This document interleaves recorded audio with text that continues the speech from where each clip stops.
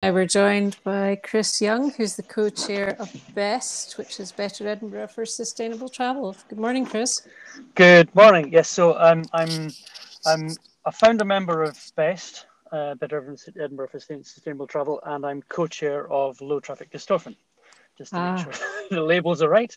different things, but with the Indeed. same goals, because it's all Oh, about very much. sustainable travel and it's all about walking, wheeling, scooting, and cycling. So, which of which method of travel are you using this morning, Chris?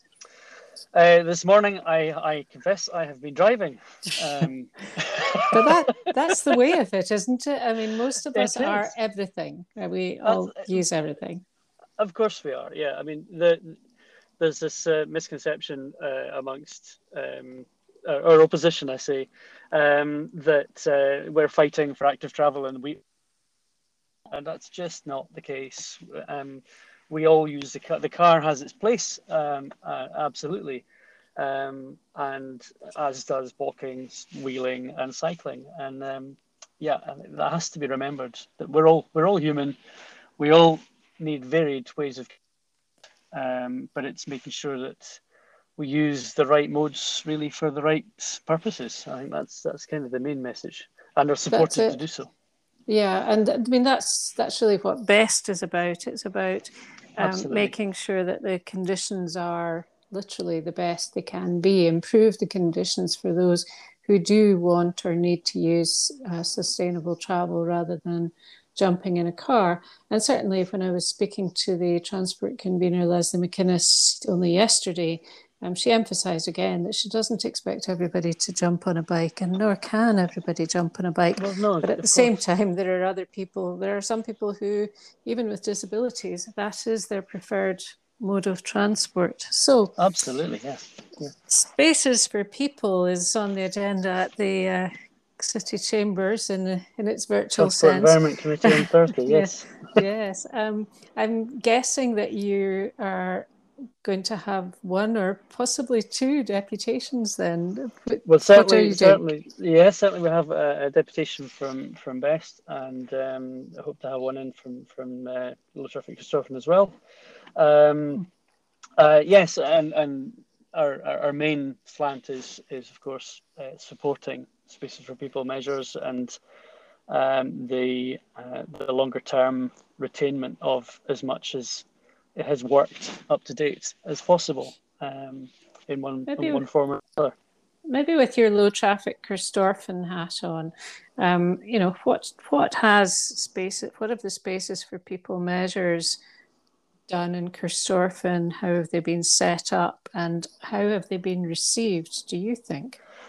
So yeah, well we have a range, obviously, as with of Edinburgh, we have a range of different measures from the town centre measures on St John's Road, which have helped to widen pavements and allow for social distancing, but also have vastly improved the crossings, the small number of pedestrian crossings across St John's Road, have been greatly improved just because there's less distance, so it's easier to cross.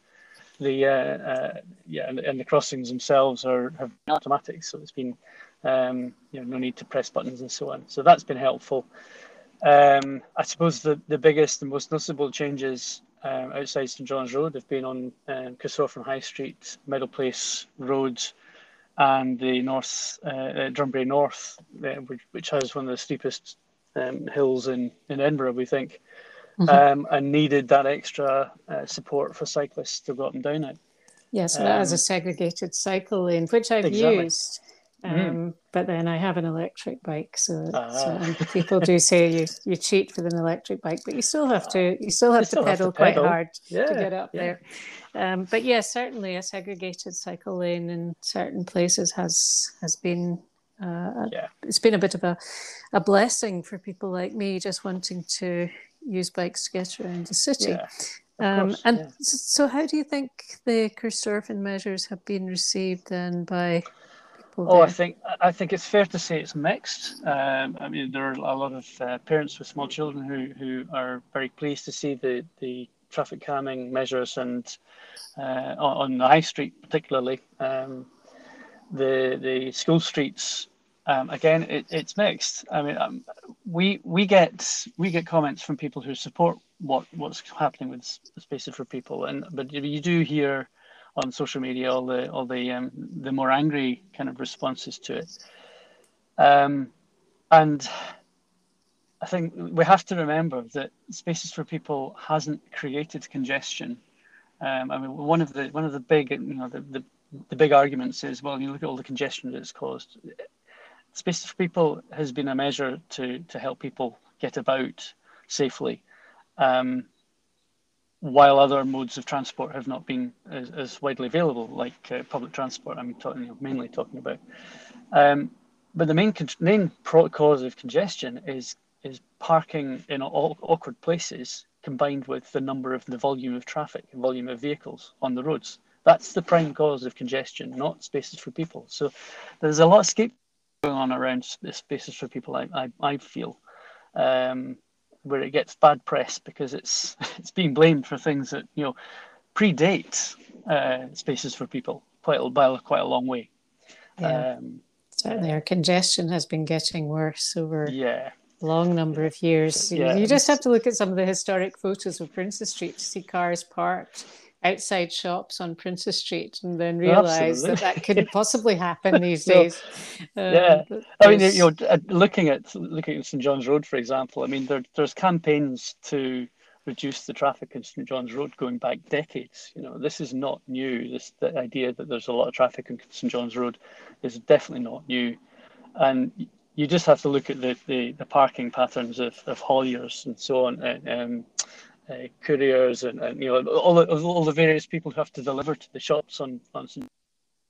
often, and just people stopping at awkward places to see the flow of traffic is really badly affected by that, all day, every day. So spaces for people measures, if they're being taken out, then if you want the flow of traffic to be improved, then you need to address the parking as well. There's no argument not to do both. Yep. So what's going to happen then in Corstorphine? As far as I understand it, they're going to remove the shopping streets measures but leave any segregated cycle lanes and also the school streets measures. Am I correct in that? That's certainly my understanding too, broadly. Yeah. We're arguing that the spaces for people interventions on St John's Road, where particularly crossings are involved, and some of the narrowest pavements are retained as well, because it's not this highlighted the shopping street and shoppers need to park and so on, but by those who are looking to get rid of it. But people who are able to move around by foot, and we know from the LTN consultations that's the low traffic neighbourhood. The low traffic for anybody who doesn't know. Yes, sorry. In Corstorphine South, low traffic neighbourhood, we know that 40% more people are shopping locally as a result of COVID and emergency measures and so on. And that a large proportion of people walk to the local shops, and we need to support that. If we're taking away these spaces for people to walk around the high street, the St John's Road, then we're kind of almost putting barriers in the way again, because St John's Road isn't a pretty place to walk with the traffic it's on. No, and it's essentially it can be at some places 4 lanes of traffic. My understanding was that some of the measures on St John's Road may have disappeared already. That's true, yes. Just in the last couple of days, some of the measures that bought at the foot of Clemston Road, which was tightening up the road. It's a 2-lane. You've got the right turn up road and the left-hand lane that goes straight on. So they've taken away that left-hand section just before the junction, which seems to have helped movement of traffic a little bit. The pavement there isn't so narrow as it is further up in St John's Road, so you can almost understand why that intervention isn't necessarily as important now as it was. Yeah, and going back to Better Edinburgh for Sustainable Travel. Yeah. And that's a citywide organisation. So, maybe I should start by asking you, first of all, what do you think of the council officers' recommendations to councillors that they're going to rip up some of the spaces for people measures but retain others? What was your initial thought when you read the report? Yes, it's mixed. I mean, I think with 100 odd schemes going in a city, that there has to be some casualties, and I think some have worked better than others, and that's absolutely fair. The conditions under which these were brought in were very, very challenging, and changes have been necessary. Modification has been very necessary and has gone on through the process. I think we have to be realistic about what can be held on to. Obviously, as a member of BEST, I would dearly like for all the spaces for people measures to be maintained, but there has to be a listening to the local public. There has to be a consultation process, and modification has to arise from that. And that will happen, of course, because the way forward and what the council had already agreed in January this year was that anything going forward, anything that changes, will be dealt with under something called an experimental traffic regulation order. And there is consultation with that. And therefore, this is not the end of the story. This is probably the beginning of the story if there are going to be any new measures brought in, and the people will have a chance to have their say. That's one of the things really where the council has been criticised very heavily, that they haven't listened. Yeah. Is that what you think? No, I don't. There has been modification of most of the spaces for people measures. Certainly the ones I've seen in Corstorphine specifically. There's been modification throughout the process. You can see how the thought processes have worked through, and this idea of try and modify, I think, it has to be the way forward, because we just don't have the time to make these changes. You look at the breadth of the city mobility plan, for example, this 9-year plan that's going to deliver so much over the next 9 years, hopefully. And really, spaces for people is a very small, thin end of the wedge of that piece. It all lends to the same process. The idea that we really desperately need to move away from the city being one of the most congested in Europe, because of the vehicle numbers. So I think council have listened. I think communications can always be better. A number of the spaces for people measures went into installation without people on the ground really knowing what they were for, and there might have been more information online to say what they were, what their point was, and the kind of an up-to-date track of the installation, because things were going in some cases parts were going in first and then they were being completed a week or two later, and so you're kind of trying to figure out, all right, where's this going, so that's one area that I think could be improved. I suppose the council was working in a difficult time, and possibly with people working from home. Working from home doesn't work for everyone, and sometimes when it's creative stuff like this, where you have to actually have a dialogue with other people to come up with a final plan, perhaps that's the difficult part in all. And as I said at the start, it's been incredibly challenging times. We're all in incredibly challenging times with the pandemic. Nobody really knows what's coming around the next corner. And it's been really from the outset. So I think it's unfair to waggle fingers at the council for some of the difficulties, because it's out of everyone's control. In a lot of cases. Yeah. What's really going to be BEST's main message then in their deputation for the Transport and Environment Committee on Thursday?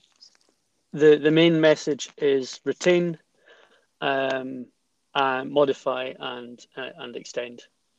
So we want to retain what we've got. We want to improve it and broaden it. But the key thing is the spaces for people measures, particularly the cycle infrastructure. For that to really work, it needs to be connected. So that means they need to be extended to meet, so that we have a proper network. Because that's one of the criticisms of the spaces for people, is it's very bitty. Yeah, it's very local, and there are obviously good reasons for that. But the scale of what was being done. I suppose some people, the people who are for it, think it's a good start, and the people who are against it just see them as inconveniences and getting in the way. I suppose, depending on your point of view, and it's fair to say that there's been a lot of people who are just deadly against the measures in general. Yeah, change is always hard, isn't it? Well, it is, and change doesn't come without pain, I've always been told. So that's true. Right. Yeah. Have you Eggs got and omelets? absolutely? Have you got one particular favorite that you think, yeah, that really worked? Anything any place in the city that you think, yes, that's really improved things a lot, and maybe you used it more than others?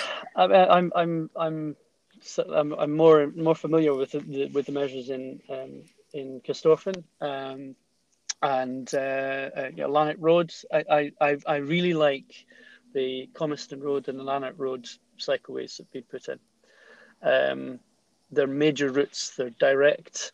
I do seem to talk a lot more about cycleways than I talk about pedestrian spaces, but I think, to be honest, that's where Edinburgh has been lacking, is dedicated cycleways. And I'm no massive cyclist. I've got a bike that I use a few times a week. I don't go out on. I'm not a lycra wearing cyclist like many people would suggest I might be. Or a daily commuter. Or a daily commuter, indeed. No, I use various modes. I walk more than anything else. So you think those lovely segregated cycleways are the segregated cycleways. I love what they've done with Middle Place roads. I dearly wish that it could be connected to Drumbury North and go further in either direction.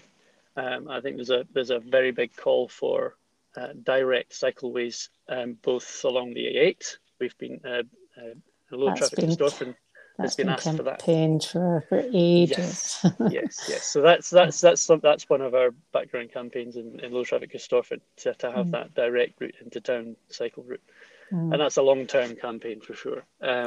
So that and just better cycleways, but yeah, the high street interventions in Corstorphine have I think achieved a slowing of traffic that's been very, very necessary. There's still modifications could be done, but those were the ones that I noticed they're most local to me, and have really benefited. Yeah, and of course the school there has probably benefited from less parking around the school gates and the school and the park. Slower traffic too. Park. Well, we shall just have to see what happens at the Transport and Environment Committee, and I know it won't please everyone what is either being proposed or indeed what is eventually agreed, and we'll just have to see what the future brings, and then perhaps we'll invite you on as a guest again, Chris, and you can bring some other people, and we'll talk about the measures going forward. But for now, thank you very much indeed, Chris Young of BEST and Low Traffic Corstorphine. Thank you. Thank you very much for having me. Thank you.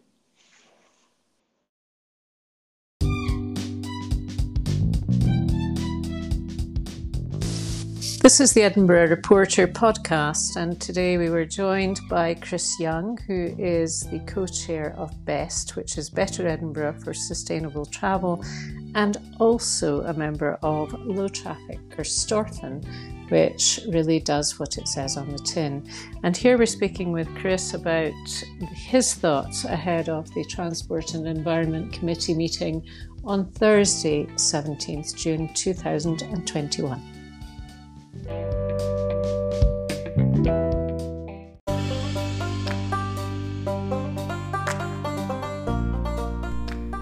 you so much for listening to the Edinburgh Report. Listen out for more episodes coming soon, and make sure you don't miss any by hitting the subscribe button now.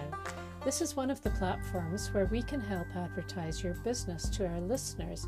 Would you like to know more about that? Then email editor@theedinburghreporter.co.uk. And remember, you can subscribe to have our monthly newspaper delivered to you direct. Sign up today on our website, www.theedinburghreporter.co.uk.